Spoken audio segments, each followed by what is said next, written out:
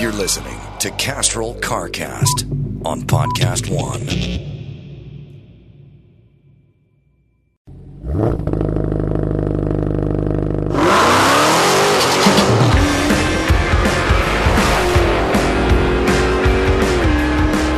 Welcome to CarCast. I'm Matt, the moderator, DeAndrea, and we are here in Las Vegas at the SEMA show. This is going to be part one of our SEMA coverage.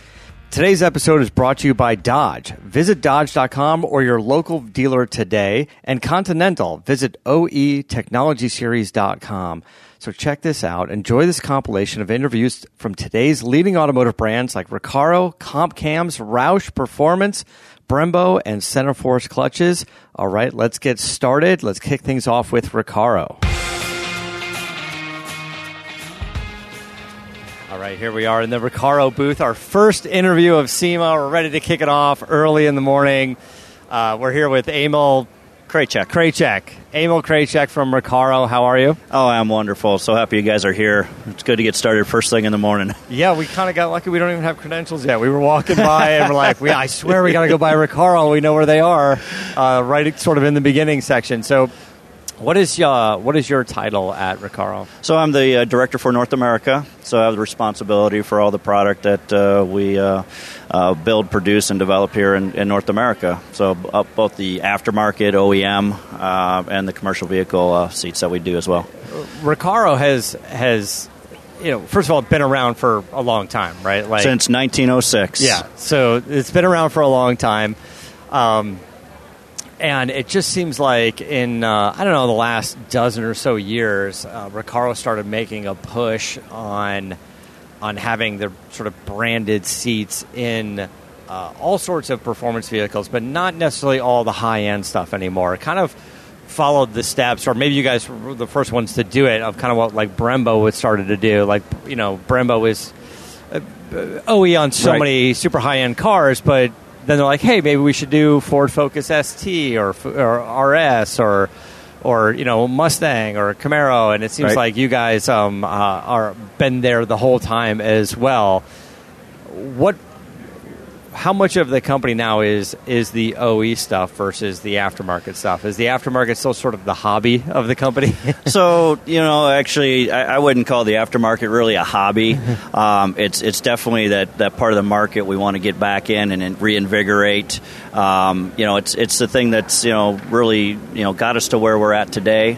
It's helped us, create those partnerships. We've had, partnerships with, like Ford for, 39 years with the Mustang. Yeah. And so, it's something that, we need to, keep building upon that and, keep the, get fresh product out there again for the aftermarket and, really get reinvigorated. That's why, we've come back to SEMA. This is our second year back, and we really want to, make a splash into the aftermarket world. You guys also have a big presence in, I guess, commercial seating. I'm not sure what you guys call it, but buses and airplanes, and there's just a whole nother arm to this company that is probably massive that maybe not many people are aware of. Yeah, I mean, so as the brand, of course, there are some other parts of the company. The thing that on the automotive side that we stick with is all things on the ground, and so we do have a presence in truck seating in Europe, and then in North America we actually carry a presence in the commercial vehicle transit buses. And it's a product that guys are sitting in these things 24/7, and it's about the quality, it's about the comfort that Recaro seat really affords for them. Yeah. Now I'm very familiar with you guys in the racing scene as well. You guys have some pretty impressive racing shells out there, and guests on our show and guys that come over in that community, like Ken Block, I believe, uses your stuff as well. Oh yeah, we appreciate that, definitely. Yeah, he's quite the marketer, isn't he? Yeah, he's a little bit everywhere, if you will. What's new with you guys in the racing seat technology? So, on the racing seat technology, it's a product that, again, we're getting back and reinvigorating that product.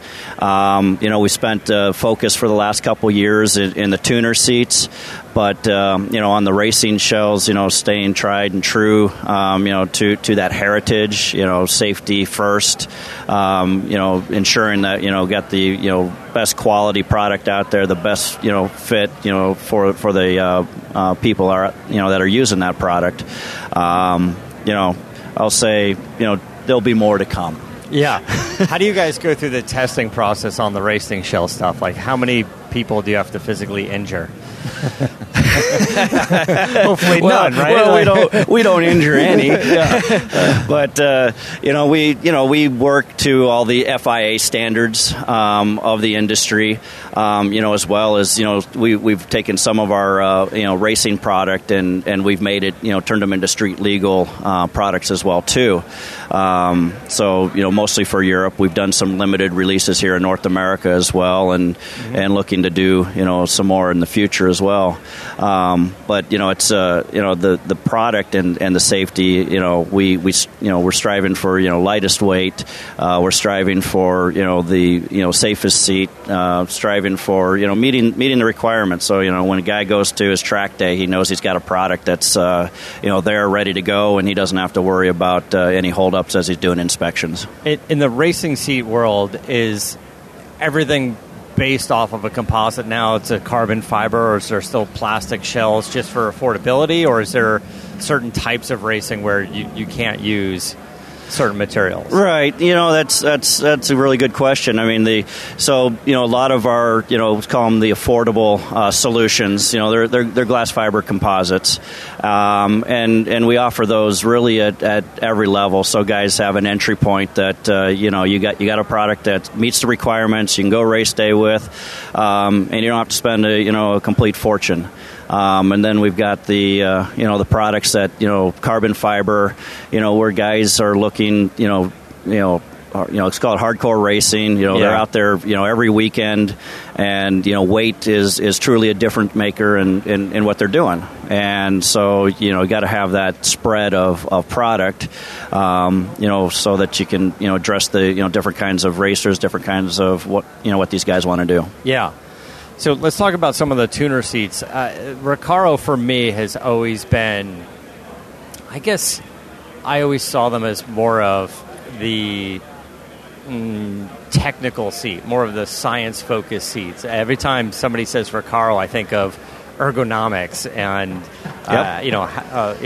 long-term drivability and how you're going to sit up straight or be most comfortable and less fatigue. And that's, I don't know, for me that's sort of been sort of the ongoing thing with Recaro. Yeah, absolutely. No, and that's that's what we put that kind of let's call it our DNA, if you will, that we put into our seats, and it's about supporting the body. So you really in a Recaro seat, you sit in the seat as opposed to on the seat, right? So when you sit down sit on the cushion, a proper forming butt pocket, if you will, that allows you to sit properly in the vehicle. And our dealers, they fit guys into those seats, as such. And then the back of the seat, really, an S-shaped curve that really supports your spine. And when you distribute that throughout your whole body, it just makes for a so much more comfortable ride. And you're able to go for a longer time. Ideally, your last lap is faster than your first lap in a Recaro seat, right? Okay. How many seats are in your aftermarket tuner lineup? So, let's see. We actually, because there's certain options on certain seats as well, but there's just different styles. There's got to be at least a half a dozen or so. There's about 8 or 9 different styles, but inside of that is all the different trim colors, trim patterns. I mean, it starts coming into hundreds of different kinds of options. Maybe like a wide seat or normal seat or power versus manual. There's a couple different options on those. Yeah, I mean, definitely in the racing shells, wider and narrower because you're really trying to fit a guy, right? Yeah. So, and even in the tuner seats, some tuner seats are a little wider, a little narrower, just based on to help fill that need across the different vehicles. What are some of the new seats you have here today? We'll grab some photos of them. We'll throw them all up on our social media, and of course at CarCast Show, we'll post plenty of galleries of photos here. But so out there on the corner, we've got our Houndstooth. It's a product that we revealed last year and it generated huge excitement. It's got kind of a period correctness to it. That late 70s, early 80s. Which a lot of people are modifying right now. That's a pattern. That's the cover on the seat. Is that available on several different seats? So we've limited it to that seat right now. And what seat is that it's on? So that is our Expert Houndstooth. Expert Houndstooth. There you go. It's early. Yes. So it's the Expert Houndstooth, and again, it's a center inserts. It's a leather wrapped bolsters. It's a really really pretty seat and a really beautiful seat, and fits. It's going to fit good in a lot of cars. The next seat we got is the Speed V. So what we're targeting after there is really we've got a solution that guys can drop right into a Corvette with with the risers solutions that we have adapted for that vehicle as well. Okay. We've had to make some changes, being to kind of skinny up the seat a little bit to make it fit. An aftermarket seat in a Corvette is not easy. No. It's kind of complex, and you're right.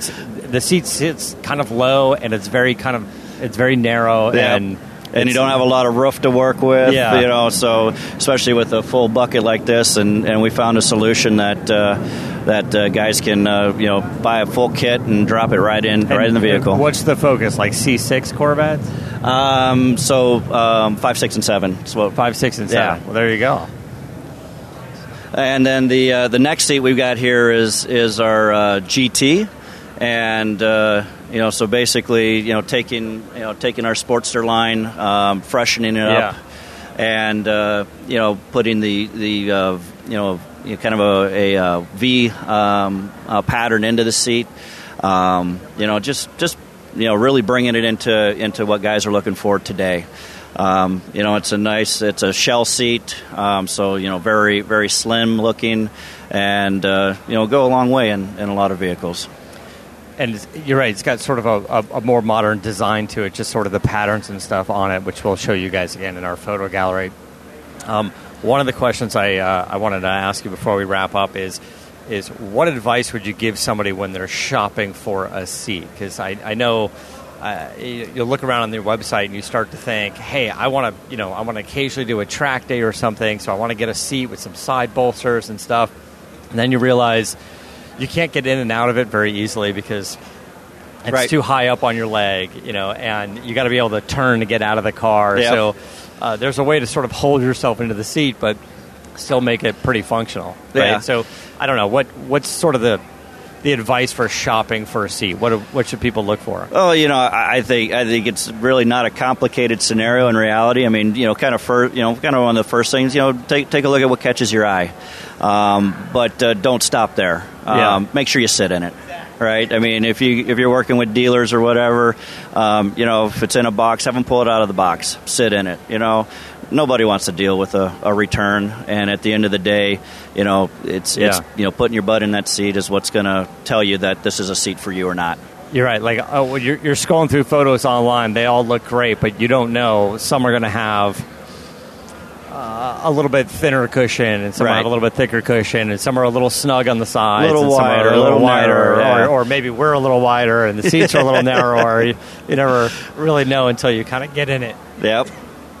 So yeah, no, that to me it's just really that simple of advice, and and of course it's styling too. But absolutely, make sure you sit in it. Do you guys do custom covers if people want to order that? If they're building a specific car, how do you guys handle different colors and materials? So that is something we've offered for a long time. Having the option for doing custom covers, we will continue to do that into the future as well. Again, a lot of times, guys will send us, their yards of their material, and we'll put the patterns together so that we can fit that material onto that seat, which will match, the rear seats, whatever else they're doing in the vehicle. And how do we go about doing that? Do we contact you guys, or do we go through a dealer and they set it up? So, the best way is actually work through your dealer. If you don't have a dealer that's close to you, yeah, absolutely, give us a call. We got a customer service group that's available that can help assist. But really the best way is through the dealers, because those guys can help coordinate everything. They're really attentive to the new owner's needs, and can help us get everybody connected together the best. Yeah. Okay, so where can we find you guys online? So it would be Recaro Automotive. And let's see. That's the best place to find us online. So RecaroAutomotive.com is the website. And there's our dealer list up there. So if we want to go someplace locally and check out out seats and try them on. Yep, no, absolutely. So there's dealer list is in that website. Yeah, and it's the best place to start, and get those make that connection with your dealer. Great. Well, thank you so much. I appreciate the time. Have a good SEMA week. Yeah, thank you. You too.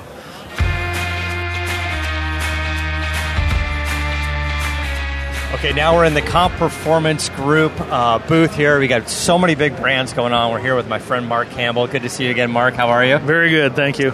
We got the big banner above us. We got TCI transmissions, Fast Automotive. That's all the air and fuel components. Fuel injection and everything. Cams, Zex nitrous kits, Inglis, RHS heads. There's a whole bunch going on here. It's all sort of packed in one booth. I did see that you guys put our friend Lake Speed Jr. and his driven oil down.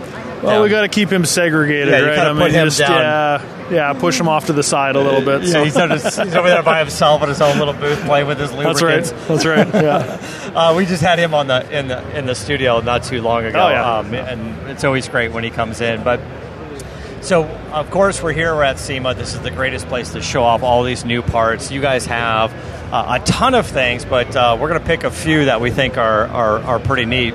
Yep.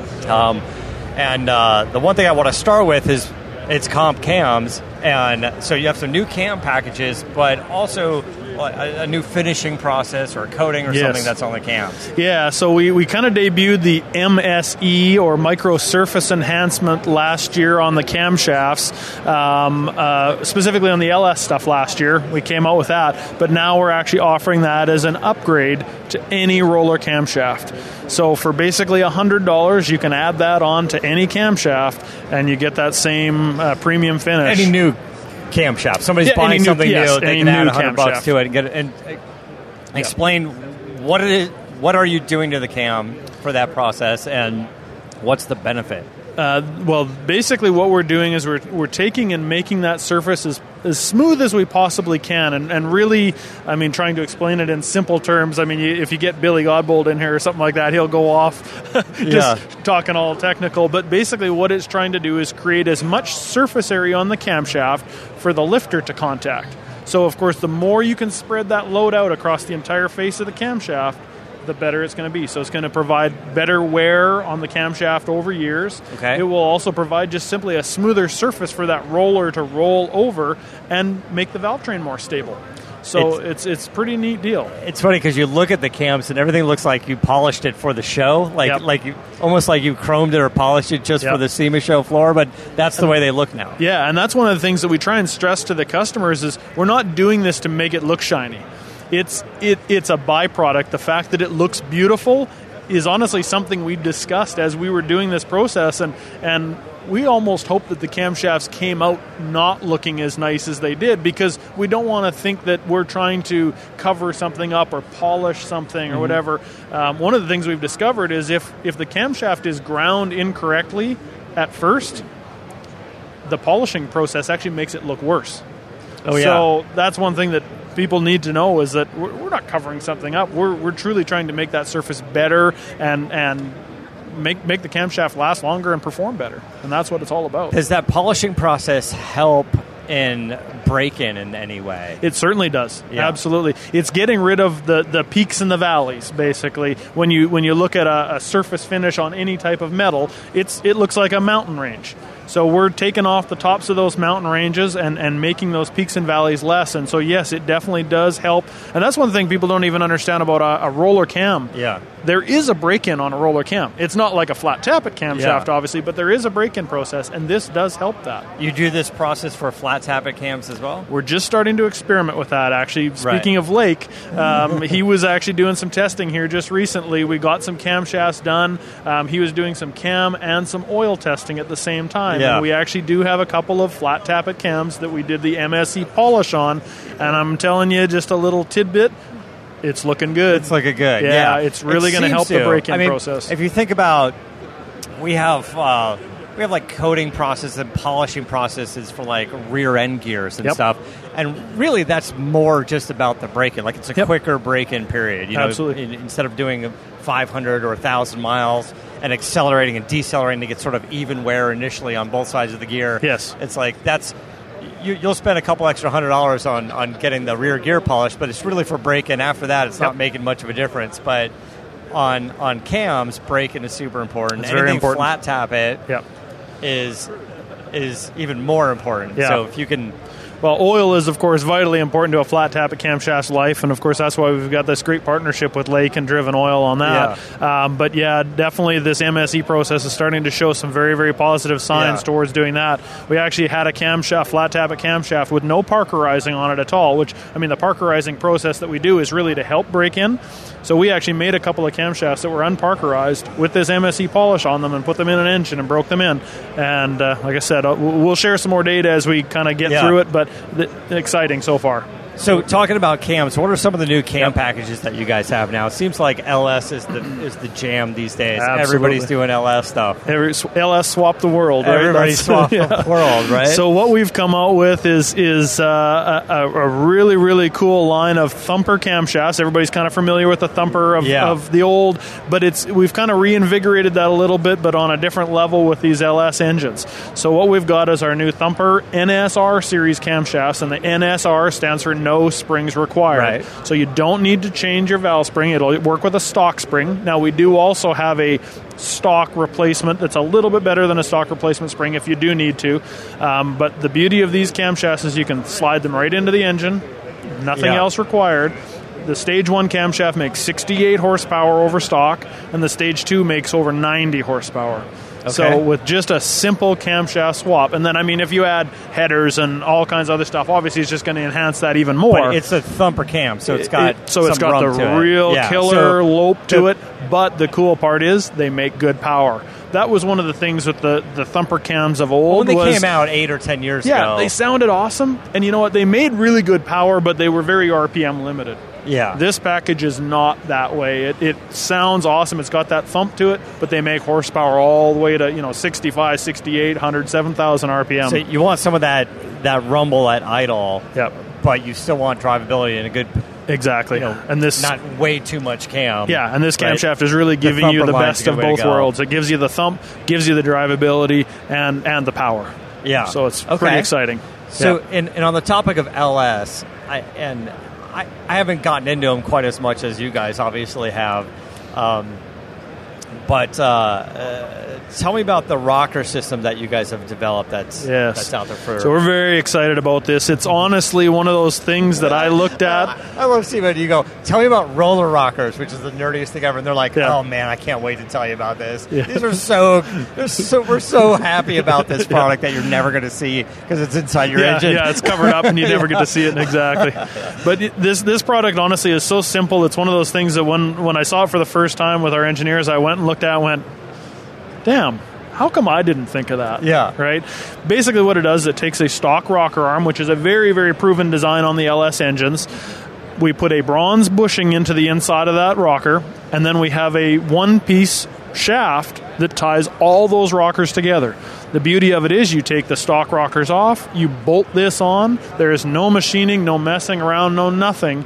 It is simply a direct bolt-on piece, and it is stable beyond imagination. So if you want durability, if you want longevity and a much more stable valve train, this is the way to go. You have a shaft mounted rocker conversion kit. Well, and really if your rockers are in good shape already, and you're trying to... Well, and this actually comes with brand new rockers. So this kit comes with new rockers and the shaft. It's a complete assembled system that you bolt on. So you don't need to So use you don't even need to use your old rockers. Okay. You can just take and sell those or do whatever you want with them, sell them to your buddy and move on. So this is a complete brand new system that bolts on. And it really fits a beautiful price point, because before what we had was either you take your stock rocker and use it, which costs nothing, or you take a stock rocker and put like a trunnion kit in it, which was a nice upgrade. But then really the next step was, if you wanted to go to something like this, you were into a Jezel or a T&D rocker system that was $1,500, $1,800, $2,000. Yeah. Well, this rocker system prices in at $599.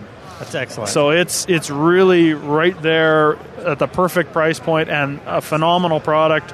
We've had it on engines, solid roller stuff beyond 10,000 RPM, hydraulic roller stuff beyond 9,000 RPM. So it's incredibly stable and a great complement to some of our new cam packages. Tell me a little bit about the new manifolds that you guys have here. Now, we saw prototypes of this. We were geeking out over it last year. We teased you last year with it. I think we were talking to Trent, Trent Goodwin, about it last year. I guess go ahead and explain it. So it's our LSX HR intake manifold is what we're calling it, made by Fast, and it's a complete polymer intake similar to the material that we used on our other Fast intakes, but still very different. This thing is specifically designed for boost. So it actually has a fiberglass reinforced polymer. This intake manifold is rated for beyond 40 pounds of boost. I think we're putting about a 45 PSI boost number on it, but I can even tell you it'll take a bunch more than that, but we've got to leave some safety margin in there. You shouldn't run more than 45 anyway. Most people don't need that anyways, but it's there. The beauty of this intake manifold is it is extremely tunable. It has different runner lengths. It'll have 3 different runner lengths that you can buy with it, and it's basically a snap-on type top piece that goes on. We have a short, a medium, and a long. It'll come shipping with the long, which is what most people will need for higher torque and good power to probably about 8,500 RPM on a medium cubic inch type engine. But the intake manifold is set up, boost ready, big throttle body will go onto it. It has the ability to put nitrous bungs into it. It's a really, really cool design. And the fact that it's a polymer intake makes it very, very light, and it doesn't heat soak. And those are the 2 big performance things that people really, really like, is it doesn't get hot underneath the hood. So it's sort of a 2-piece design. It has the lower manifold, and then the top bolts to it. Correct. With the throttle body opening. But inside there's individual stacks, those stacks. runners. Yeah. And you can snap them in. You can just unbolt the top. Is it O-ringed? Yeah, it's got a rubber O-ring that's built right into it. So you unbolt the top, and those pieces just basically push in a quarter turn, and they lock into place. They got a rubber O-ring on them that keeps the pressure on them so they don't come loose or anything like that. It's a really, really cool design. And like I said, you can tune it very specifically for what type of engine, whether it's cubic inch or RPM or how much boost you're running, whatever. You can really, really custom tailor this manifold to exactly what you need to make it perform how you need it for your engine. It's pretty slick, and it's good-looking stuff. Like I said, we saw the prototype of it last year and messed around with, taking the top off and looking at all the things, and then Trent was like, "This is so new. We're not even supposed to show it." I was like, "It was a little premature last year, but we were so excited about it. We wanted to show some people." So, we're it looks good now. Very, all very finished close on up. it. It looks pretty good. Yeah. So, and it'll come complete with fuel rails and everything like that as well. So it's going to be a very complete kit. I guess the last thing we should touch on is,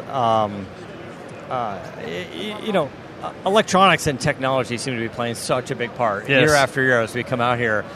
Everything's more and more electronically controlled. People ask me all the time, they're like, I sit down with some of the suspension guys, and they got, here's a new spring and sway bar kit, and I'm like, yeah, but your phase one, suspension kit's going to be a handheld tuner. Yep. Right, and then it's going to be a tuner with springs and a tuner with sway bar because everything's so computer controlled now. Absolutely. What are you guys doing in that space? Well, we got some very exciting electronic-related items. One of the newest ones that we have is actually in TCI, and we have a Bluetooth module that plugs into our transmission controller that you can actually get an app on your iPhone or your Android device, and you can control your transmission through your telephone. Not much of a telephone, I guess, anymore. But now explain to us why we want to do that. How are we going to do it and not break the transmission? Well, there's a couple the beauty of it is it still uses our easy technology, which really doesn't require any knowledge necessarily of tuning a transmission, but it allows you to do a couple things. You can switch shift points. You can modify the firmness of the shift on the fly with your phone as you're driving. Okay. The other cool part is it has a lot of data logging ability. So you can, when you're driving down the road, you can see all of the functions that are going on with the transmission, which is really, really cool. People like stuff, right? They like to be able to see stuff and touch and feel and see. And of course, everybody's got a phone in their pocket. So it's a really, really neat deal as far as that goes. The other really cool feature that we've integrated into this thing is basically like an anti-theft type of system. So you can actually deactivate this controller with your phone at any given time.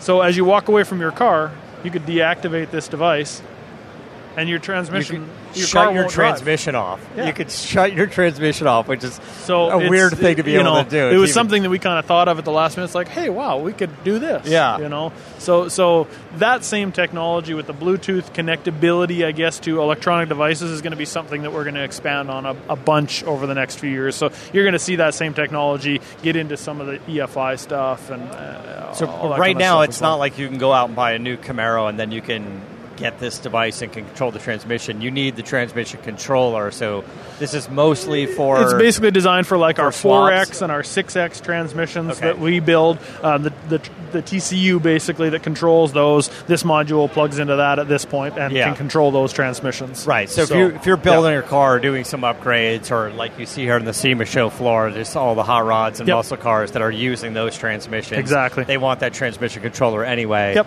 So you're adding that next level. And this is a retrofit product, so it'll plug into an existing product that we have, or you can buy it as a complete new kit as well. So it's kind of neat. It works with old stuff too. So. Well, awesome. I appreciate all the great stuff that you guys are doing here. Thank you. Real quick, how's the world of nitrous? What's good? Well, I think has it sort of faded off, or no? It certainly hasn't. I mean, turbos right now, of course, are all the rage. Everybody's got a turbocharger, and I think that nitrous is still out there. It's still a pretty cheap power adder. I mean, the price of nitrous has changed a little bit over the last year or so, but I mean, we still sell a ton of ZEC stuff. We got a couple of really, really good systems. I mean, we just came out with one for the new Coyote engine. I guess it's not that new anymore, but we got a nitrous plate for the Coyote. We got all kinds of different fogger systems. So it's still and who's mostly the audience on those now? Are street guys still doing it? Absolutely. It's more of a weekend drag racer, or I think a little bit of both, actually. I mean, the street guys definitely like it because it's something they can turn on and off right now. It's super easy. Whereas the supercharger or turbocharger is kind of always there, whereas the nitrous, you can turn it on and off as you need it. We're talking about computer controlled systems. That's kind of where ZEX fits in, right? Yep. Like it's more of a sort of a computer control. Yeah, it kind of has its own management system built in. Everything ties into a box and it's all controlled through there. So it really simplifies the use of nitrous as well. So it takes the guesswork out of it, I guess. Exactly. And that's where we've really had good success with that line is it's simple. Anybody can use it. You don't have to have much knowledge. I mean, read the basic instructions and install it yourself or have it installed, and it works. And you're not going to tear up your engine. Well, I love it. Say hi to Trent for me. I know he had a family emergency. Yes, he did, unfortunately. Went back home. But Well, we talked to Lake, we talked to Chris Douglas, and you're kind of throwing us off because all these boys got their accent. They're all from Tennessee and stuff. And, and I'm pretty sure you're Canadian. I am. So how did you end up at Comp Cams? I got lost. I was just driving along one day and it started heading to Florida, going south for vacation, and stopped to get some parts and never left. Well, I mean, for years and years and years, I had my own shop. My dad and I actually had our own shop up in Edmonton, Alberta. And I was a Comp customer and knew all the guys there. Rick Sparks especially was somebody that I knew very well, and over the years just maintained a very good relationship with them. And as years went by, we ended up actually selling our shop, and I went on and did a couple other little things in the meantime, but always kind of kept in contact. And one year at the SEMA show, actually, Rick kind of called me into the booth, waves me over, and kind of points, you need to sit down and let's have a talk. And anyways, here we are. That's it. So you never left. You're still here. Yeah, exactly. I'm still here. I'm glad you are. This has been good stuff. So I know, again, there's a bunch of different companies all part of the Comp Performance group, but where can we find you guys online? Compcams.com is the primary website. That'll definitely direct you to all the other ones too. FuelAirSpark.com. And those two are our primaries. TCI Automotive, of course, is for the transmissions. And CPG Nation Live as well is another good website to go to. We have a lot of our shows and events that we go to are all broadcast on there. Right on. And, of course, on Facebook. You can find us there. Well, and you're right. We do know that Comp Cams is sort of the home base of this stuff, and it links to all the other brands as well. So just definitely remember that. Yep. And you guys will be good. Absolutely. Mark, thank you so much. We appreciate it. And thank you. Like we said before, we're going to grab some more photos and put all this stuff up online. Absolutely. Thank you very much. Let's take a quick break and talk about Dodge. Your authorized Dodge dealer invites you to experience a world of performance, design, and fuel efficiency. Schedule a test drive today. Just go to Dodge.com or visit your local Dodge dealer to learn more about the exciting offers on our powerful lineup. Back to the show. All right, we're sitting here now with Jack Roush Jr. Thanks for having us come over here. We're out in front of the SEMA show where there's the big drift pad, and you guys are making a hell of a lot of noise out there. Yeah, it's a lot of fun. I don't know, SEMA never gets old. It's it's just a new year. It feels like we never left, honestly. Yeah. You guys are going to hear this in the background as we do this. Justin Pollock, our buddy we've talked to several times before, he's out there as well. And funny story about Justin is he's been driving with you guys for a while now, and he's been doing the ride-alongs out here. And we went out with a bunch of your guys at SEMA a couple years ago. Jay and Andy and Eddie and all the guys, and we made Justin go with us. Oh no! And Eddie's like, guys, I can't stay out late. I've got to be in the car. I got to be drifting at 8 in the morning. We're like, we're not staying out late. Don't be a wuss. Sorry. We're going to do this. Don't be a wuss. And we were all so tired. We just wouldn't tell Justin how tired we were. And we stayed till like 3, 4 in the morning. Oh, no. And then Justin's like, I can't do it anymore. I'm throwing in the towel. And then he did. And then finally we're all like, oh, good. Now we can go to bed. We were just trying to keep him up as late as possible. So we had to come out here and drive in the next morning. He goes, I can barely move. What happened? And we're like, oh, yeah, we were just messing with you all the time. We were just trying to keep you up because we knew you had to drive. Right. We slept in till 10, but he's like, what? We had a great time with him, just trying to bust his chops because we knew he was going to be out here driving the car. Oh, yeah, by the way, that wasn't very nice. No, super dangerous, and I was driving your car, but it's a good thing he knows what he's doing over there. Yeah. So you've been doing some racing, and we've talked about this at SEMA's in the past as well. You're doing it was Pirelli World Challenge for a while as well, right? And what are you racing now? So in 2006, well. Do you want me to take a step back? Starting from the beginning. So I started go-karting when I was 6 years old, and it was with go-karts. It was during a time when my dad didn't have another race team, so he started one, and it was with me go-karting. And we did that for 5 years, won 4.5 championships. I continued go-karting here and there after that point, but didn't do a whole lot of racing until I was an adult, and I wanted to get back into it. did a little bit of drag racing, which was really cool. I have a ton of respect for people who do that. And in 2006, I had the chance to do some road racing in what was called the Grand Am Cup with Dean Martin. And the name of the team at that time was Rehagen Racing. And it's basically, the name has changed quite a bit with sponsors and mergers, but as of last year, it was the IMSA Continental Tire Series. Okay. And I did a little stint, just 2 years, in the Pirelli World Challenge. And road racing is really my thing. You know, I drift when I come out here, but I'm not a Formula D guy. You know, I'm just out here having fun. But yeah, I think we have the Mangria logo on one of your cars. Yeah, absolutely. And the I saw it over. I saw it over. To sell. Yeah, it was over in your shop for a while, or in your collection over there, right? Yep. And I know that car is for sale, right? Is it still? It's still for sale. I put it up. We put it up on Facebook a while ago. But what year is that Mustang? It is a Boss 302. They don't really give them model years. Yeah. They give them what part year numbers. were you racing? It was probably 4 years ago. 2014. Yeah, that sounds about 15. right. Yeah, 2014 and 15 in that series. So that car was from 2014 with the Mangria logo, and that was for Long Beach. Yeah, which is really cool. I love that track. Yeah, that's a fun event. We love going down to Long Beach. How'd you do this past season? It was kind of a tougher year. We had a bunch of mechanical issues, and we ended up not running the whole season. But it was racing's expensive. Yeah, and it's up and down. We had some issues. Some years things really click. Other years, it seems like there's always something about to go wrong. It was a down year this past year. The year before, we had some mechanicals, but we podiumed or won every time we didn't have an issue. So, it's kind of feast or famine. Yeah. And you were running a Mustang. You were running one of the new chassis, the S550. That's right. Yeah.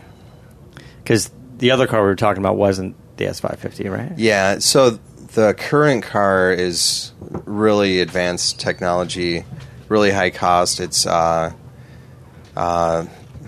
I'm not sure of the exact price, but it's like $225,000 to $250,000. Yeah. Where the previous car, I believe, was closer to half that.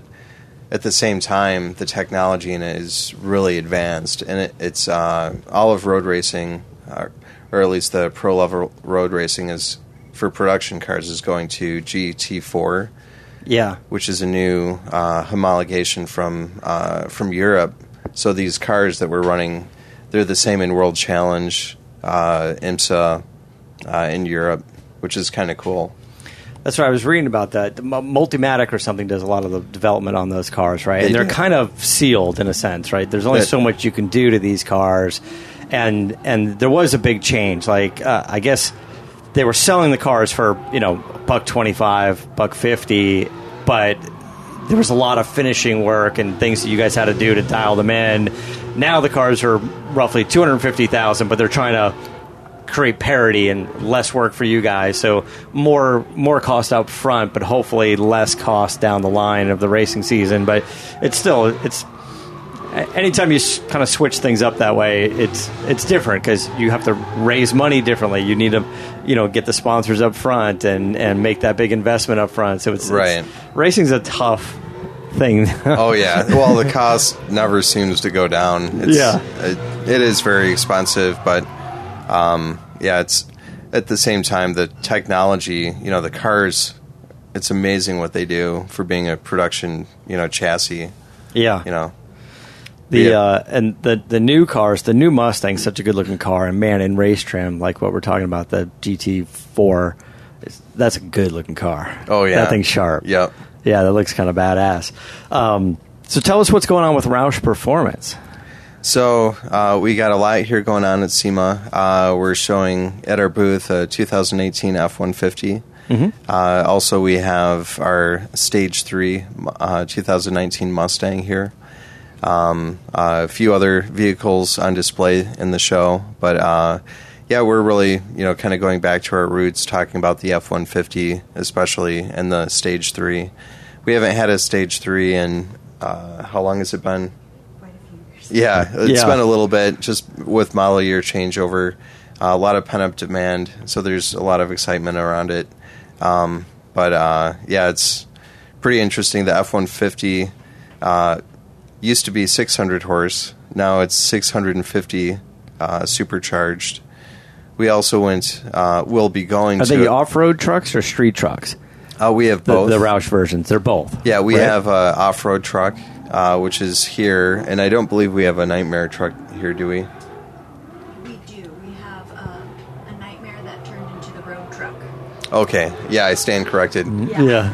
Yeah, way too much is going on for me to keep somewhere track of. But here in your booth, you've got the off-road truck. That's right. Yeah, and you're running. You guys develop your own superchargers. When we went over there for a visit like a year or two ago, we kind of got the walkthrough on that. But it seems like everyone's using the new Eaton screws, the 2650s. Right? Yeah. So we consider our superchargers kind of core to our brand, and we're very unique in that we're here at SEMA, which you think of as an aftermarket performance show. We really don't think of ourselves as aftermarket, even though we do sell superchargers and other parts separate from the vehicles. But we really pride ourselves in making packages that you can buy as parts, but are also part of pre-title vehicles that are fully warranted. They're reliable, very high quality, all that. Yeah, so when you guys buy a Roush Mustang or a Roush F-150, that's basically Roush is the manufacturer, right? Like you're buying a Roush vehicle. I mean, just because it's built on a Ford platform, it's much different than any tuner car, if you will. This is right. Not to take anything away from Ford. Just the opposite. The packages. The Ford base chassis that we build up on. It's amazing what Ford is doing right now, and we just kind of put our spin on it and make our vision of what we want it to be. Yeah. So how many variations of the F-150 do we have, and then we'll get into the Mustang side? So there's off-road, which is non-supercharged, and off-road supercharged, and our Nightmare. Nightmare is 2018. We also have a sport truck, which is technically, we look at it as a street performance vehicle, but it's not supercharged as well. So I guess 4 different flavors. Okay. And there's, almost limitless combinations of, base chassis and, optional components for our packages as well. And the Mustangs have always been a big thing, since the SN95 might be when you guys started with the Roush Mustangs, right? Right. I've been a fan of them for years. I've always sort of saw the cars that you guys built as kind of the only thing out there with an OE quality to it. The fit and finish of the body kits and the pieces that you guys make have always been fantastic. And we've said it before, where it's just the quality of parts, I think, is really what makes the difference between the Roush stuff and a lot of other people. I mean, now it's super competitive, even more than ever, so everybody's making good stuff. But I kind of felt like you guys were kind of the leader in that. And we've been lucky enough to drive a handful of the Roush Mustangs over the years, various stages of Roush Mustang, and the Roush Raptor, the 600 horsepower Roush Raptor that we might have jumped a few curbs. We don't have a lot of off-road stuff in LA, right. So you just find like the median on like Santa Monica Boulevard or a McDonald's parking lot. You just run over everything you can, and you're like, I didn't feel a thing. The suspension's fantastic. This is great. Yeah, that was a Prius, by the way. Yeah, right. That's what we read over, was a Prius. So the new Mustang platform is fantastic. We've got 460 or so horsepower in the base. So supercharging is the most bang for the buck. And the new 2650 superchargers that you guys have, you got to be pushing like 700 horsepower, right? 710. Yep. Yeah. on the good gas of the world or shitty California gas? Pump gas. I don't know. I'm not that familiar with California gas. Yeah, it's terrible. Is it? Yeah, it's terrible. It's 91 octane minus. Like, it's barely. I think we can get away with this stuff, and you guys know this far better than I do, but what you guys can do in supercharging, because of how advanced just the cars are coming from the manufacturers with knock sensors and so much control over timing and sensitivity to octane and stuff. You can probably pick up a brand new Mustang that's 460 horsepower, get a bad tank of gas, and it'll be 430 horsepower, but the car adapts and makes it work, right? Right, also, absolutely. You can get a new Mustang, you can put 87 in it or 91 in it. So you guys must be... The complex part is probably not making the supercharger. It's getting the tune. How do you make 710 horsepower in that car? That's actually really observant. Something we probably don't tell the story of enough is how much we invest in just the calibrations. For a vehicle package, when you look at, all the way from development, which is testing and, developing all over the country in different environments, to going to places to get it tested and certified. We spend hundreds of thousands of dollars. So it is a big investment, especially, when you look at how, it's a very exclusive population, a very exclusive build that we do. We don't make that many of them. So we have to be careful, that we hit the mark and put something out there that the market wants, and that the cost justifies that. It's actually, it is pretty interesting. How many Roush Mustangs or vehicles do you think you guys have made over the last 20 years? That's a great question. I think it's over 20,000. I think it's like 25,000. Maybe I'm wrong, but yeah, it's a lot. There's a lot of them out there. I mean, it's a good amount, right? It's good collectability, but it's enough to say we really know what we're doing. Right. Yeah, right? That's going back from the beginning. Yeah. That's every year, it varies, but it's, only a small part of that. So what's on the horizon for you guys? That's a great question. The market's constantly changing. I can't give any secret information, but some hints are trucks are big. Off-road is big. Mustang, I don't think you'll ever see that go away. Yeah. But it is pretty interesting, and everybody's talking about the Ford commercial that's out now, and there's the little 2-second flash of some sort of futuristic Mustang, and people are like, could it be a hybrid? Could it be electric? Could it be whatever? And it seems like there's probably something that you guys are thinking about, not just 3 years or 4 years, but 10 years down the line, and going, hey, what if the Mustang is a performance hybrid, and how do we start to extract more performance from that? We know what we're doing with suspension, but now we've got batteries, we've got more weight, we've got things like that, and then, there's we sort of two schools of thought in the hybrid world. We've got or the electric world. We've got the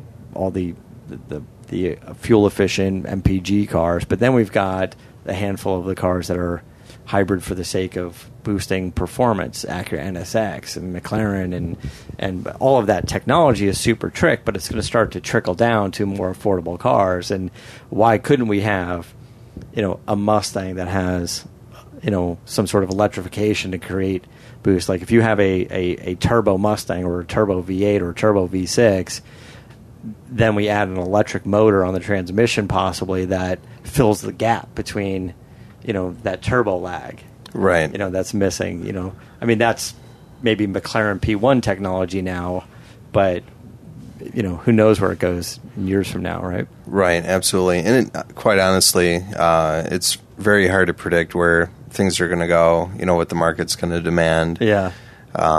We're constantly looking at kind of pushing the limit of performance and, doing it with OE quality. So, So where can we find all the Roush Performance stuff online? At roushperformance.com. And then we're looking forward to seeing you race again. You're going to be back next season? It looks like it. We're trying to get our program together right now. But if when you don't, you'll start? January in Daytona. Yeah. So it would be with IMSA. Plenty of time. Yeah. It's coming up quick. It Right. seems like it's never ending. It's just like Right. It's like anytime you get into it, like, all right, good season. Now we got to start all over, raise more money, and work the sponsorships and develop the car. And that's it. That's what racing's about, right? Yep. Well, I'm glad you're doing it because we got great cars out here as a result of all the stuff you guys are doing, and your road racing, your drag racing. It's good. Jack, thank you so much. We appreciate the time. We're going to run off to the next interview, but have fun out here. I'm going to come back later, and we're going to go for a ride. All right. Sounds great. Thanks, guys. Thanks.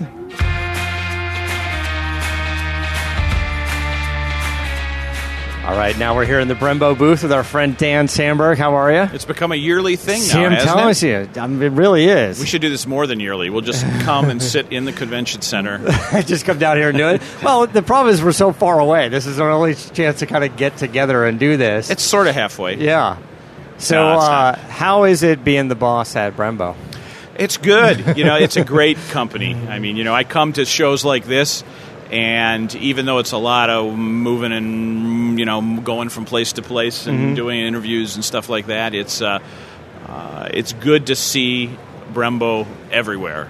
I mean, you look at this building right now, and the building is festooned with Brembo calipers. Oh my gosh, they're everywhere. They're fantastic. Yeah.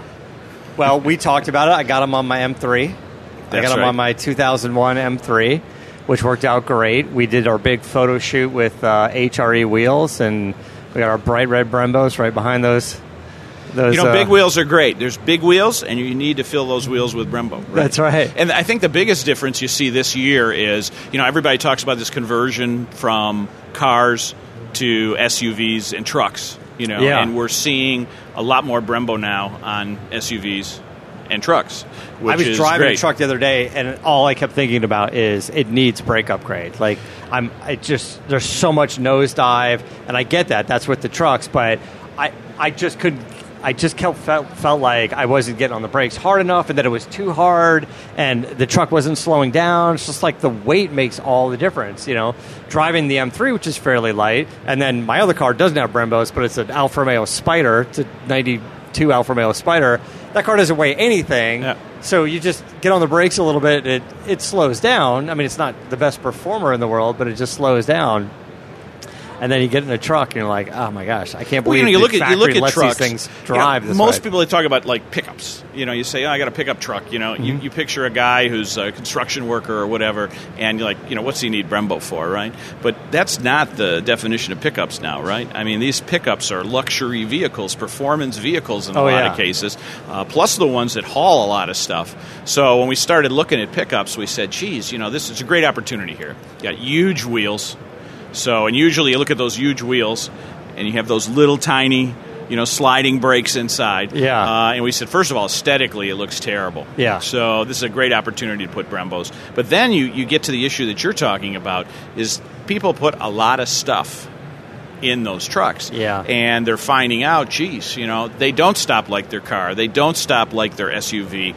And I think there's a functional place for Brembo in that regard, and that's what we're finding out. People who are putting Brembo on love it; they look great, but they're saying, "Geez, my truck stops. I fill it up with bricks or dirt or whatever, and I stop at the light, and the car stops." I mean, so that's a great thing. So this brings up a good point, because we're here at SEMA, so we're talking mostly about aftermarket stuff. There's mostly sort of two things we're looking at with you guys: are new kits that are available. And then new product, right? So we have new calipers or new discs, or I mean, there's always new stuff in the calipers. And you take a look at the GM booth, and GM's been very, very active in getting Brembo out to the consumer when the consumer wants it on their vehicles. Not just OE original, but the aftermarket division, their performance division, is really offering Brembo. This year, we see Brembo on the Chevrolet, say that fast, the Chevrolet Silverado High Country, LTZ, and RST Street Concepts cars. Okay. So you see the availability, again, of another Brembo package from GM that's offered to the consumer. So you can... you can tune your own car almost, and do what you want to do. And we offer some great color, some great color combinations for that, and it's fantastic. So, those are great opportunities, and you're seeing other OEs also offering certain kits, that are available for not only cars but also trucks. So we have truck and SUV applications. Is it mostly GM products? Are we doing F-150s? Are we doing new? We saw some Ford F-150s. Actually, there's one about 30 feet from here.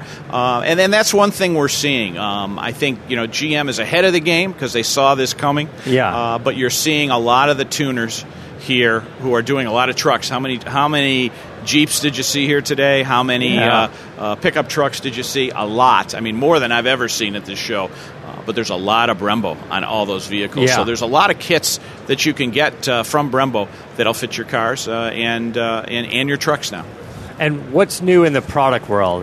You guys are coming up with these crazy looking calipers. They're very sort of organic looking, and I think they look amazing, cool, don't they? I wasn't very sure. Asymmetrical. You and I talked last year, or maybe the year before, I think, about the BM8 that came out. Yeah, we did. It was an 8-piston monster caliper, which we made, by the way, for fitment on trucks and SUVs, the big wheels. I think you and I weren't sure. If I recall, a couple of years ago, we said, "Boy, it looked like molded dough, into a caliper." Right, but I get it. I mean, it's like, how do you make a caliper that large? And there's probably some aerodynamic factor to it. There's probably some weight factor to it. Like, how can you shape this thing or mold this thing to where all that's the not accidental. Pieces are there? Yeah, and it really isn't accidental. I mean, we use a technology called 4D technology. Which is a optimization process where we're looking at fit, finish, function, and we're trying to optimize the caliper to get the most weight to performance factor. And what you're seeing is, the caliper, it molds itself into that shape using this technology, the process that we use, and it has that form. So where there doesn't need to be weight, there isn't any. Where there aren't any pistons, there's no metal. So you have a lot of openings in the caliper. You have that kind of, you called it organic look. Yeah. You almost can see the fit and the function of the caliper, right? You almost can see where the pistons are. There's bridges that go across the top for stiffness. And the caliper is super stiff. And we had an 8-piston model, the BM8, that came out, 18 months ago or so. Right. We now released at SEMA this year a 6-piston version, which will be our base caliper for a whole mess of applications out there. That's going to be really cool. And it comes in 5 or 6 different colors. It is, as I said, stiffer than anything we've ever made. It is wider. So that was one of the issues we had. We had a lot of big rotors that were going in these vehicles. Yeah.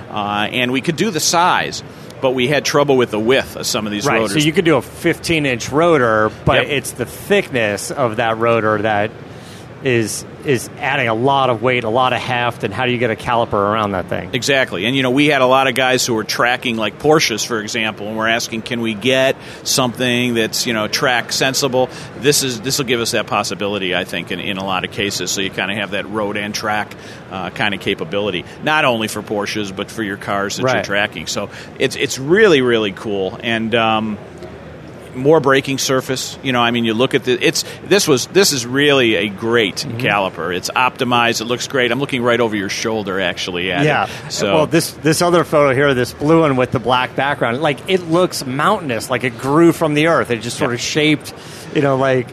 If you can see it, if you go online, we have pictures of it on vehicles at Brembo.com, and you will see the caliper. It doesn't look exactly like it looks like we look at it. It actually looks great inside the car. I mean, it really looks high tech, but at the same time, it's pure Brembo. And what's happening in brake pad worlds and rotor worlds? Well, rotors continue to get lighter and lighter. You say, well, how can you do that? We keep talking about a lot of horsepower, and the rotors are getting bigger and bigger. But there's a lot of two-piece technology out there. So, you take your basic iron rotor that you see every single day, and now they're looking at those rotors and saying, geez, what can we do to optimize the rotor? Well, the biggest target is the hat section of the rotor. That center section. You only need that strip of iron on the outside where the brake pad kind of hits it, right? As we're sort of kind of dumbing this down, if you will. But now, what do you have left in the middle? So we're actually seeing in some of our OE applications, the original equipment applications that we have, and we're also seeing in the aftermarket, which we've had, but we're seeing some new materials now. We're seeing two-piece rotors make it to the scene. So the hat section, if you will, other than the ring, if you will, that has to be iron, are made out of aluminum. They're made out of stamped steel. All these different components all these different alloys that are now lighter, a lot lighter. So you can take 20 to 40% of the weight of the rotor in some cases out. And they attach to the rotor using different types of technology. We have a lightweight rotor that we use a lot with Mercedes, for example, that's actually a press fit. So there's no attachments. It actually almost stamps itself so you right eliminate, in. a half a dozen fasteners, and they all weigh something, right? Exactly. And that's offered on current production for a lot of Mercedes vehicles. So that's an interesting technology. And then we have the fastener world, which you see a lot of two-piece. We've been selling those for years. That's a very tricky technology.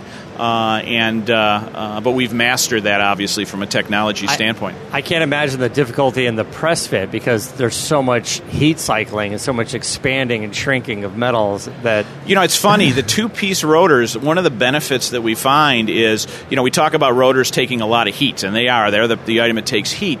But you get that, all the problems you have with that heat in a rotor where it more or less warps and you get, the judder and everything else you see. You don't get as much of it with a two-piece rotor because of that separation, if you will, between the two materials.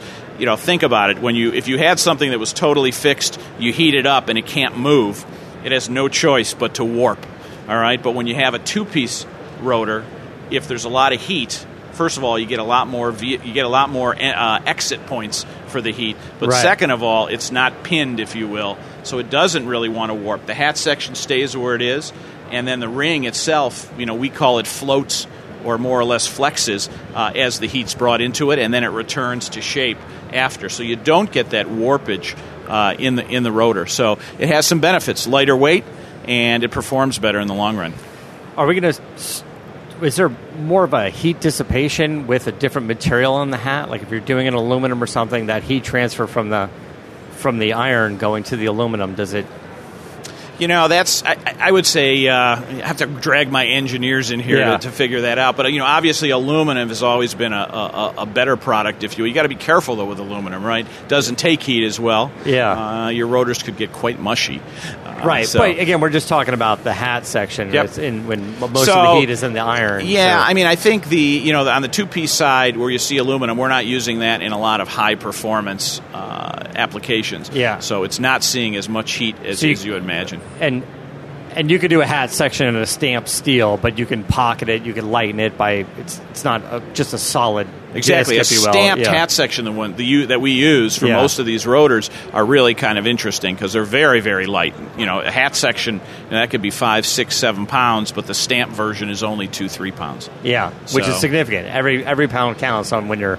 Yep. When it's on the corners like that. And, the original equipment guys are interested in that. They're looking for ways to take weight out of the vehicle, first of all, for CAFE, whatever happens to that over the next few years. But electrics are looking for specifically ways to lighten the vehicle because it's all about how long can you go, right? I just reading an article the other day that said basically if you're making an electric car these days and it can't go more than 220, if it's under 220 miles on range, you're not in business. All right, you got to have something that's nearing that 270, 300 mile an hour range, or it's just not going to be a viable product. And, something we touched on a little bit last year was the future of braking and a brake by wire, for lack of a better term. Just no hydraulics at all. Some sort of electronic braking. Yeah, there's no doubt in my mind. I don't know if it'll be the next 10 years or whatever. I Yeah. mean, you will have a car that'll be totally brake-by-wire. Right. I think you'll get there in a transitional phase, so you're going to see maybe brake-by-wire in the rear of the vehicle with a hydraulic backup, and the front will still be hydraulic. Then you'll move maybe to brake-by-wire all four corners with some type of hydraulic protection. In electric vehicles, you have regenerative braking, which really isn't a braking mechanism more than an engine mechanism, but where you're basically gearing down.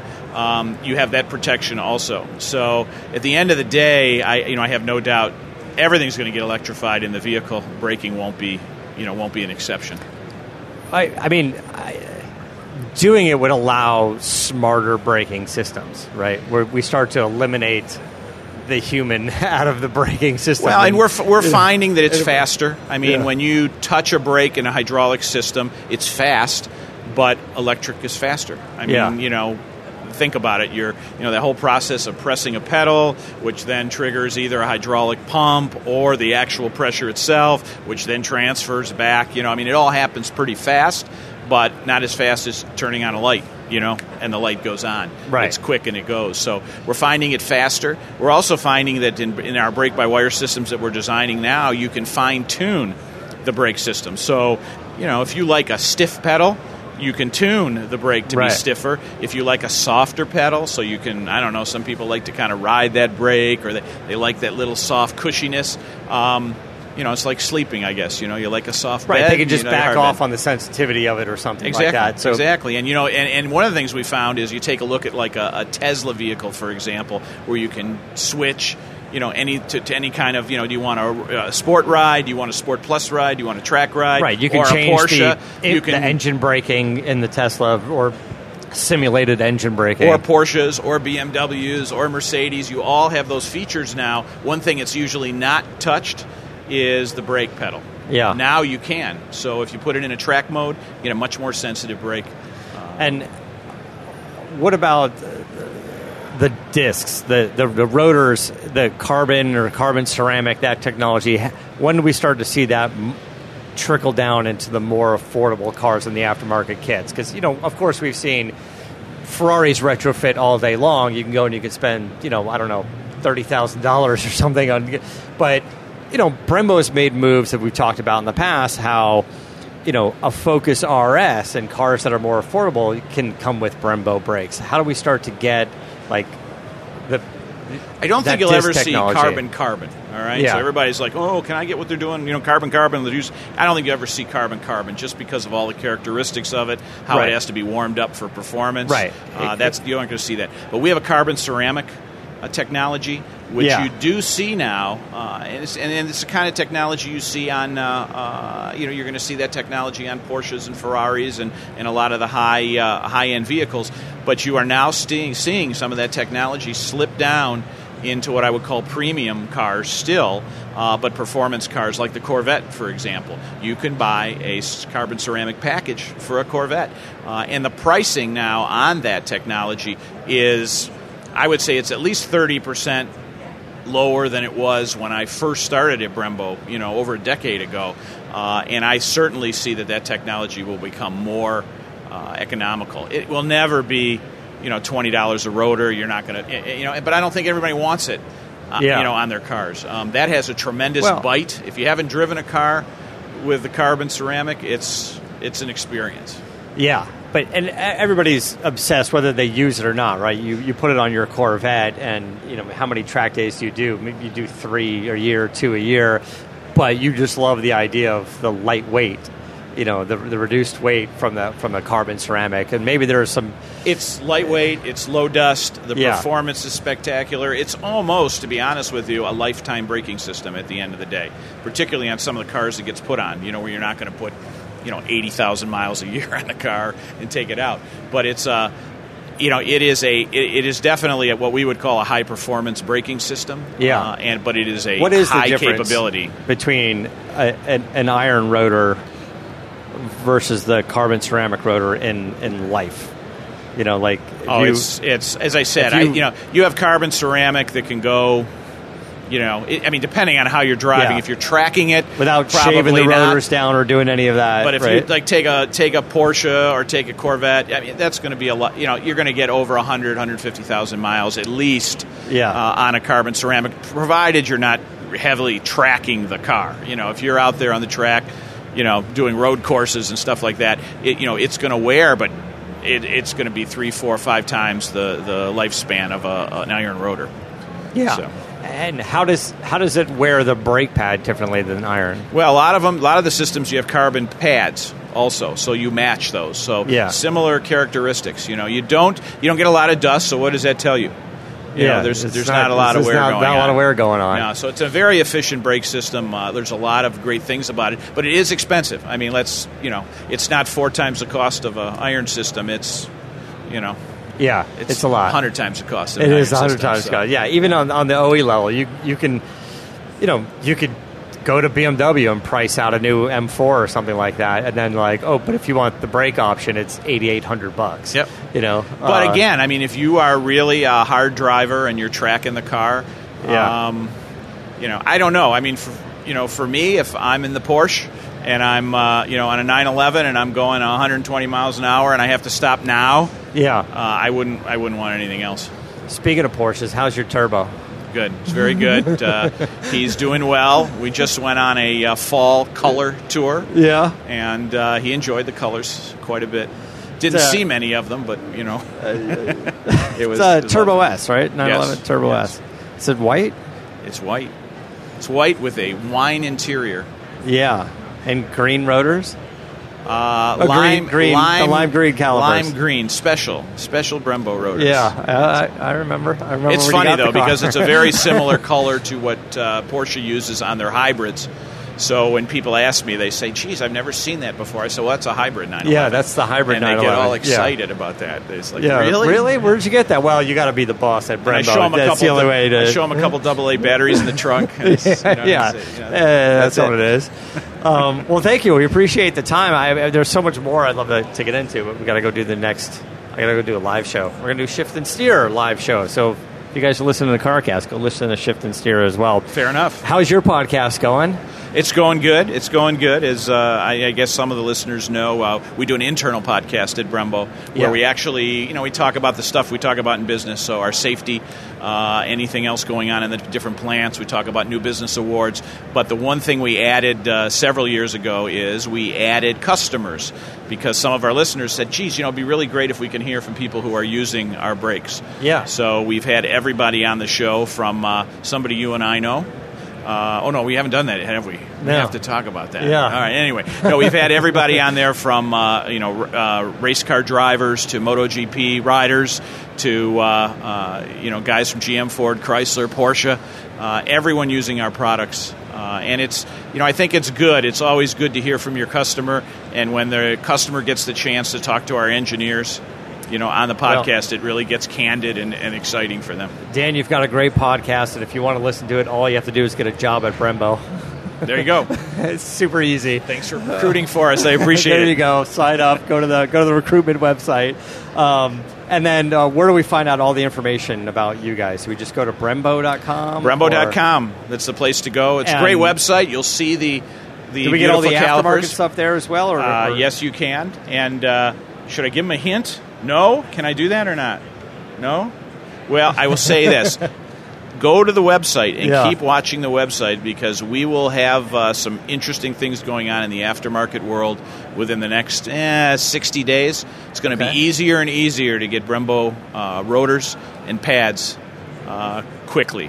Okay. Well, maybe what we should do is in a month or two have you call in the CarCast and give us an update on what's going on. We'll do that. Excellent.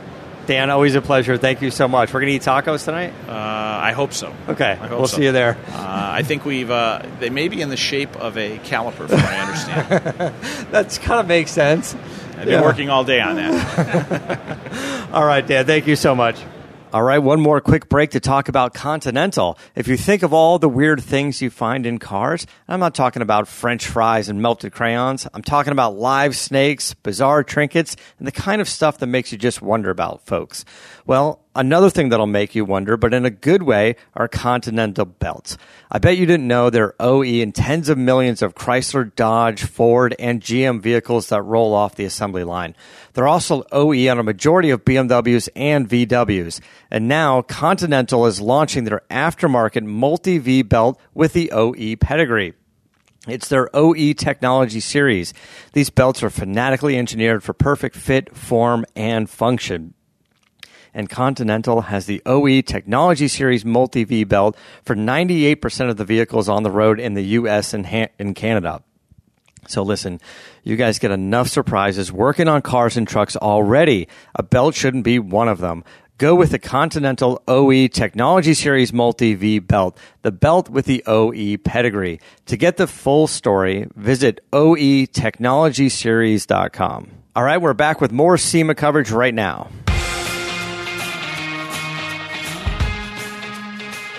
All right, we're back in the Centerforce Clutches booth. We've been here year after year because we want to come over and see our buddy Will Beatty from Centerforce. He's a cool guy. He's a really cool guy. He's a cool guy? Yeah. You've heard us literally shout at him on CarCast when Goldberg comes in. And that Goldberg guy. I can take him. Like a little shout out to Will Beatty and be like, don't even bring him up.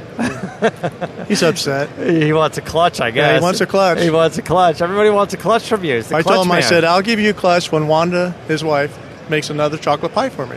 And we're good. We're going. Yeah. It's a good deal. I don't see the problem with it. I don't think she'd argue with that. No. I just don't think she knows. Yeah.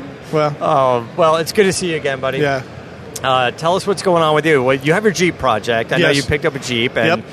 And which is interesting because you guys have been doing a lot of development on Jeep clutches, not just the drive down the 405 sit in traffic Jeep clutch, but the kind of rock climber clutch. Yeah, we've been doing Jeep stuff for quite a while. And then obviously we came up with this high inertia flywheel that really helps the Jeeps. So, the old 6-cylinder Jeeps, they actually developed torque down low, where the new 3.6 and the 3.8 Jeeps, the earlier 3.8s, no torque. So the only way for us to develop torque was to put a heavy flywheel on it, and that made all the difference in the world in that Jeep for being able to go out. It's an interesting thing because we talk so much about performance and racing and vintage racing and the Mustangs, the Dodge Demons. It's all about you go the other way, lightweight. Yeah, make everything lightweight. But you're doing some off-roading or some rock climbing. You want that inertia. Inertia is your friend. I tell people that it is your friend. There is a degree when you too much inertia. Same thing with, lightweight. You take too much out and the thing just falls on its face when you let the clutch out. Same thing happened in a Jeep when you load them down. That's a heavy obstacle, the Jeep itself. So, but it really does sort of speak to how much weight of something like the flywheel and whatever drive shaft and whatnot, how much that plays a role in how that car performs. You cut a few pounds off a flywheel or add a few pounds. It's substantial, depending on you got to look at it from the center out, from basically the center of the crank out. The farther you go out from center, the more effective that weight is. So that's when you see us slotting flywheels and stuff like that. We haven't really dropped a lot of so-called bathroom scale weight, but the inertia was removed a lot. And we do the same thing with the Jeep. We put a lot of weight on the outer edge because we want to have that inertia so that the weight of the vehicle doesn't pull the motor down and stall it out, which Jeeps are really easy to do, as I found out. Yeah, it's an interesting analogy would be we're starting to see carbon fiber wheels show up in the aftermarket, and in that space, you have something like a Shelby GT350 or Ford GT with an all carbon wheel. That's performance. But there are companies like HRE or Forzon or something doing carbon wheels, and it was funny because the wheel first came out, it was like an all carbon wheel, but if you do an aluminum center section and then the barrel of the wheel is carbon, that you're going to get more benefit from that and strength, because that outer edge that swings the most is the lighter portion of it. Exactly. Right? Well, that's where it's more effective. As I say, the farther out you go, the more effective it is. Either way, light or heavy. So. Yeah.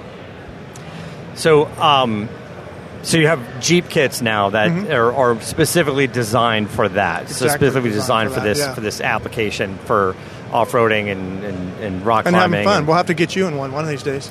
Yeah. Bring you up to Prescott. Prescott. Prescott. Yeah. Yeah. I've been there. Have you? Yeah. Huh. Yeah. I think my dad lived there for a while. Oh, really? Yeah. I didn't know that. Yeah, he lived there I for a while. learn something new every day. Yeah. There it is. What are some of the other new applications you guys have? You have some LS application stuff. Is it vehicle specific or is it more like crate motor just stuff? LS. It's LS pretty much fits in everything. Go on a Jeep if you wanted to. But we came up with the 11-inch twin this year because mainly the big power guys are really pushing the envelope. 2,000 horsepower in an LS is not uncommon. You don't see a picture of it here. It's actually out there, and I can show you later. And then, so those guys are, we're looking to hold 1,800 to 1,900 foot-pounds of torque is what we're looking to hold with that, and still have the drivability that we've always been kind of known for. So yeah. Then we have our little 8 3/4 triples that work well in the autocross stuff, and so we're still playing.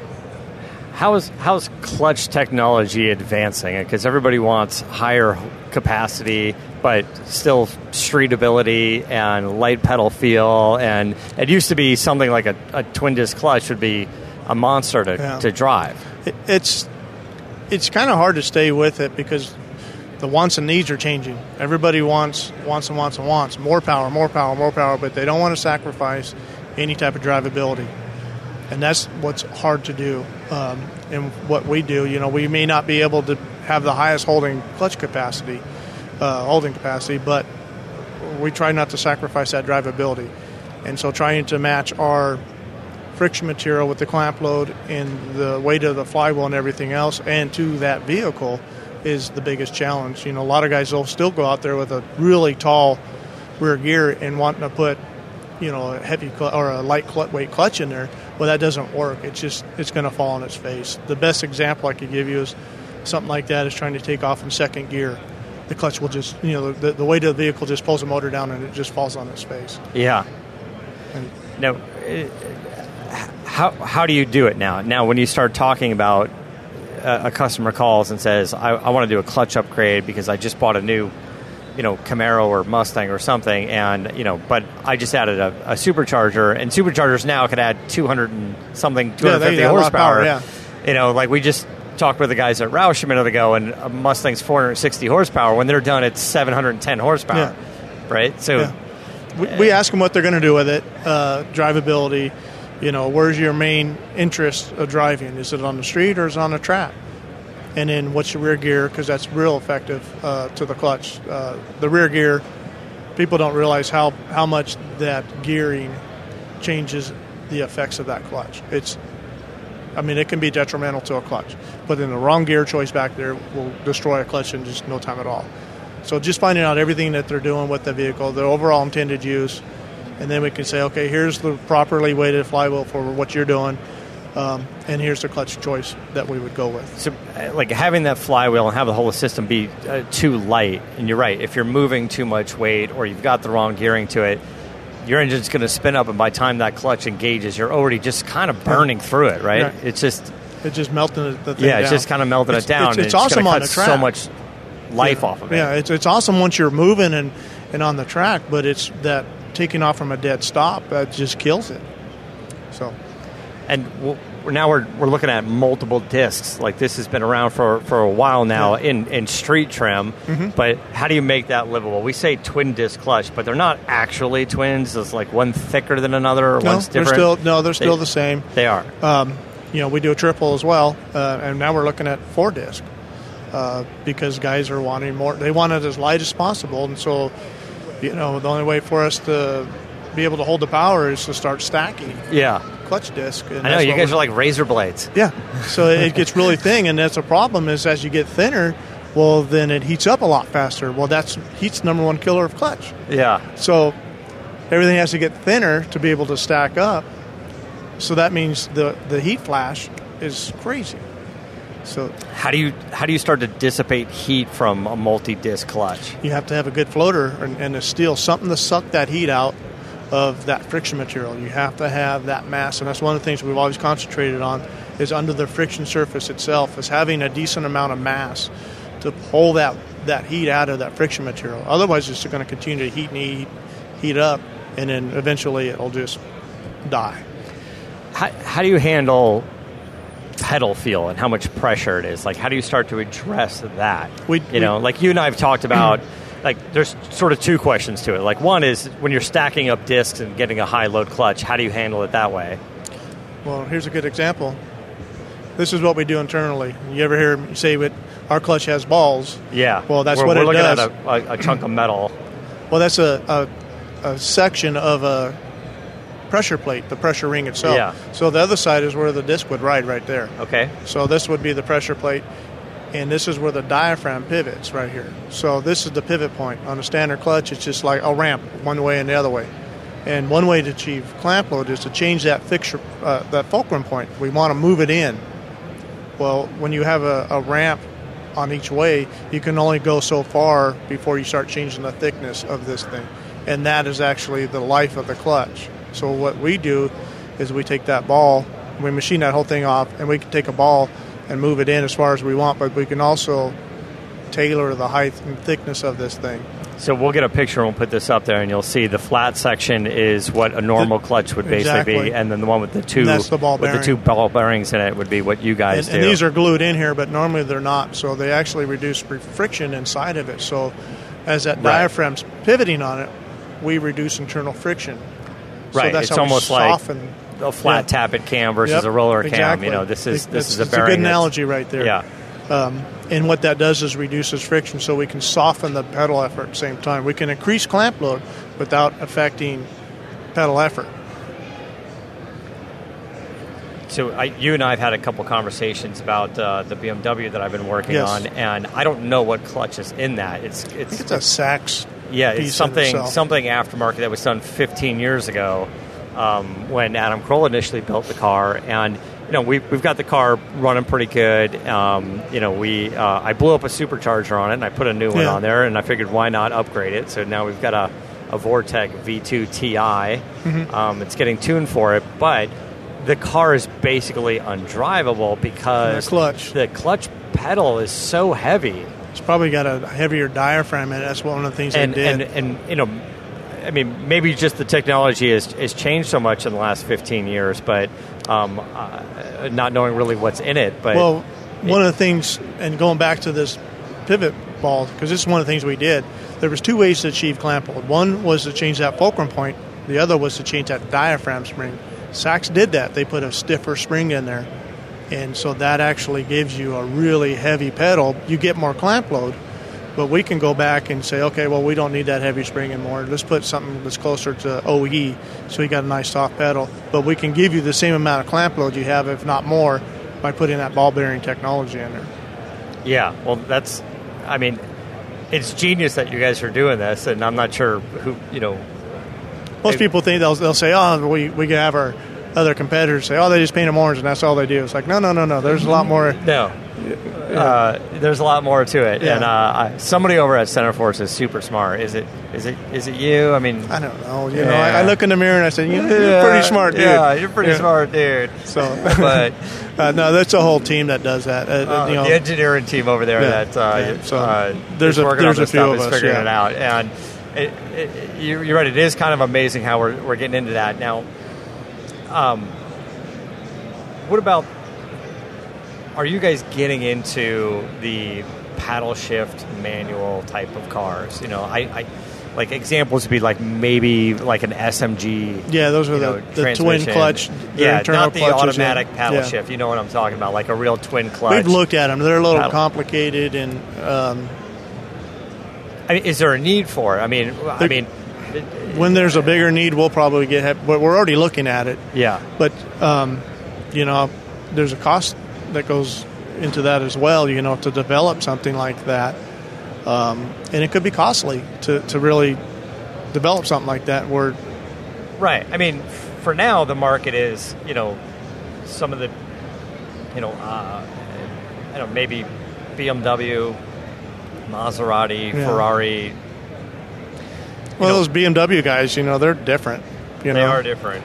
I mean, these aren't your core audience, but you guys have clutches for pretty much everything. But well, I'm being funny there, but but yeah, no. It's eventually, yes, we will have something. We'll have to if we want to stay in the game. So, and you might be able to incorporate new technology into like what you have, your BMW as well, and that's what'll be fun. That's what interests me is like, heck, I'm going to take new technology and put it into an older vehicle like what you have, which is still an awesome vehicle. But if you can get some of those, the newer, like I said, the technology would be. And here we're at SEMA, and there's got to be at some point you're going to start to see maybe transmission manufacturers and some of those guys coming to you and going, hey. We met with one this week. Here's my Tremec 6-speed, and now all these crazy hot rod builders, Bodie Strouds of the world, going, oh, my client wants a twin disc paddle shift manual transmission, and that's it. And he's going to call you and be like, what can we do? Good old buddy Bodie. Good old buddy Bodie. Yeah. Right, because that'll happen, right? Yeah. If it hasn't already, it's going to happen. Someone's going to say, what can we do? What can we develop? That's when we just see what we can do, But we want to be ready for it. That call's coming. Yeah, we just want to be ready for it, and that's why we're already looking at it. And one of the things that we've seen, especially this year at SEMA, is just how technology has been playing more and more of a role in everything. We were talking to the guys with the automatic transmission, talking to TCI, and now they're like, oh, no, we already have a transmission controller. We have a box that controls electronic automatic transmission. He goes, but now you can control it with your phone. It's all Bluetooth. You can control everything it with your phone. Is going. And everybody's suspension is adjustable. That there's some sort of it's your screen shocks, or something. Is adjustable. Yeah, the Hotchkiss came by today. He's like, hey, John did. He's like, hey, check out my new shocks. We can control it with your phone. And I'm like, cool. Last thing I want to be doing is driving. But I mean, it's really cool technology. But it's cool technology, but it's funny because he's on our list. We're going to talk to him, I think, tomorrow. So you guys will probably hear it on Friday. But yeah, somebody's going, hey, you can adjust the suspension from while you're driving. Yeah. It's like, oh, okay. And then somebody else says you can dial in you can change the shift points while you're driving. While you're driving, it's like sounds like a lot of things to do while you're driving. It's like, how about we just drive it? Just drive it. I don't mind. Like the car companies are starting to. I think it was Ford was telling me. Ford had a bunch of different things to adjust in the Mustang GT and this performance pack. And then the Bullet, they're like, well, the Bullet, we wanted to turn it up a notch, but they actually scaled back all of the various things. Instead of 19 different settings of stuff, they're like, we'll just give you the 4, like your track and snow and sport and street and then they'll do the math on the back end and get it dialed in as much as possible. Let's get to where, the driver, on going to a track-based bill, the driver is just becoming more of an average guy because the car's going to basically make all the changes. All you have to do is steer it. Yeah. So it's going to do all the shifting, all the adjusting for the shocks. Hey, if you come in this corner a little hot because you overdrove it, well, the car's going to try to make up for it, And, right, yeah. Just because you have track mode in your car doesn't mean you should use it. Yeah. We see that quite often. Yeah, I'm sure you do. Well, you guys I can drive it. You guys do a ton of autocrossing. We do, yeah. Maybe it should, I don't know. Is this something that you guys are just into, or just got a lot of clients? I know. All my cars are broken. Well, we put you in a car. Yeah. Put you in a car. I'm good at hitting cones. Is that part of the thing? That's exactly what those cones are there for. Okay. I mean, they're not there just to look at. I mean, they're there to see how many you can hit in one lap. If this is a kill the cone competition, I'm in. Yeah, that's what it is. I mean, there's a special trophy for that and everything. I'm sure. I'm sure there is a special trophy for it. That's one way to make the podium. Yeah. Well, Goldberg very famously put together Wanda's car. Yes. Her I actually went out there and stayed with him, helping build that thing. Yeah. And then she was out of town, and he drove it. And yeah, he did. He hit like the timing clock, the timing pole or something. Put a big old dent on the side of the door.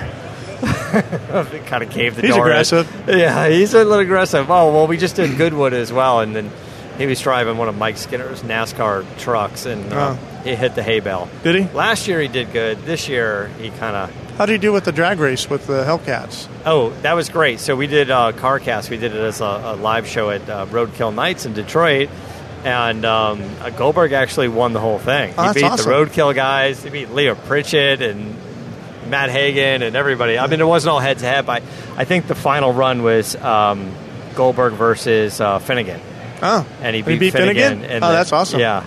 Because Finnegan and those guys do a lot of drag racing. I was going to say, Finnegan's, he's got some I tell you, I think the difference is you take guys with a lot of experience like Finnegan and Freiberger, and then you put them in a street car without slicks and on a non-sticky street course. And probably burned it down and all the way down. It's a different game, It's kind of a game changer. Goldberg can drive. Yeah. I was, he's got a heavy foot, so every time he's taking his kid out to a baseball game or something in one of his cars. Have you seen the size of him? Yeah, his foot is like physically heavy. I meant it's an actual heavy foot, like Frankenstein feet. And so in his street car, he does a lot of pedaling. The street car, to get that thing to go. And have you rode with him in his Cobra? I have rode with him in his Cobra. That was fun. After we did the clutch. And we went for a ride. And it's like 920 horse, and oh my God, that thing's fast. And he actually drove pretty well with that thing. We got it crossed up several times. We went for a ride in that thing. He was hauling ass. We found some place. We did some donuts. The cops came, shut us down. It was a lovely day. A great day with Goldberg. Great day. A typical day. A typical day with Goldberg. Will, thank you so much. We appreciate you taking the time to chat with us. I'm going to go run outside and take a ride in one of the drifting cars. Oh, who are you going with? Jack Roush Jr. Oh, sweet. He said, "Come on back, and we're going to go." Must be nice to be you. Yeah. We kind of get stuck in the booth all day and skip lunches and get to go hang out at night. We'll bring you some candy. I appreciate that. Maybe some type of Snickers. Guys, check out Centerforce.com, and they make a clutch for pretty much everything. And if you ever get confused, give these guys a call or send them an email and say, this is what I'm doing. Like, you may think your 900 horsepower, LS whatever needs a new clutch, but you should find out what clutch you need. Because like you said, everything from gear ratios and tire sizes all play a role in this now. But thank you so much. Good luck with your Jeep. Thank you. And hope you get it fixed up. You're going to go for a ride in it one of these days. We're going to have to plan something for sure. All right. Thanks, Will. Thank you. Okay, guys, that wraps up SEMA Day 1. Definitely check in with us again on Friday for more coverage for Day 2. We had a great time. We got to catch up with friends like Bodie Stroud from BSI, his new chassis. We're going to talk about those on our other show, Shift and Steer. We went drifting with Jack Roush Jr.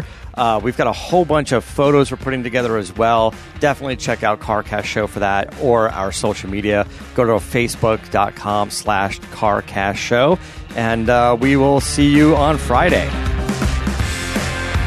For the latest updates and call-in times, follow the show on Facebook, Twitter, and Instagram at CarCast Show.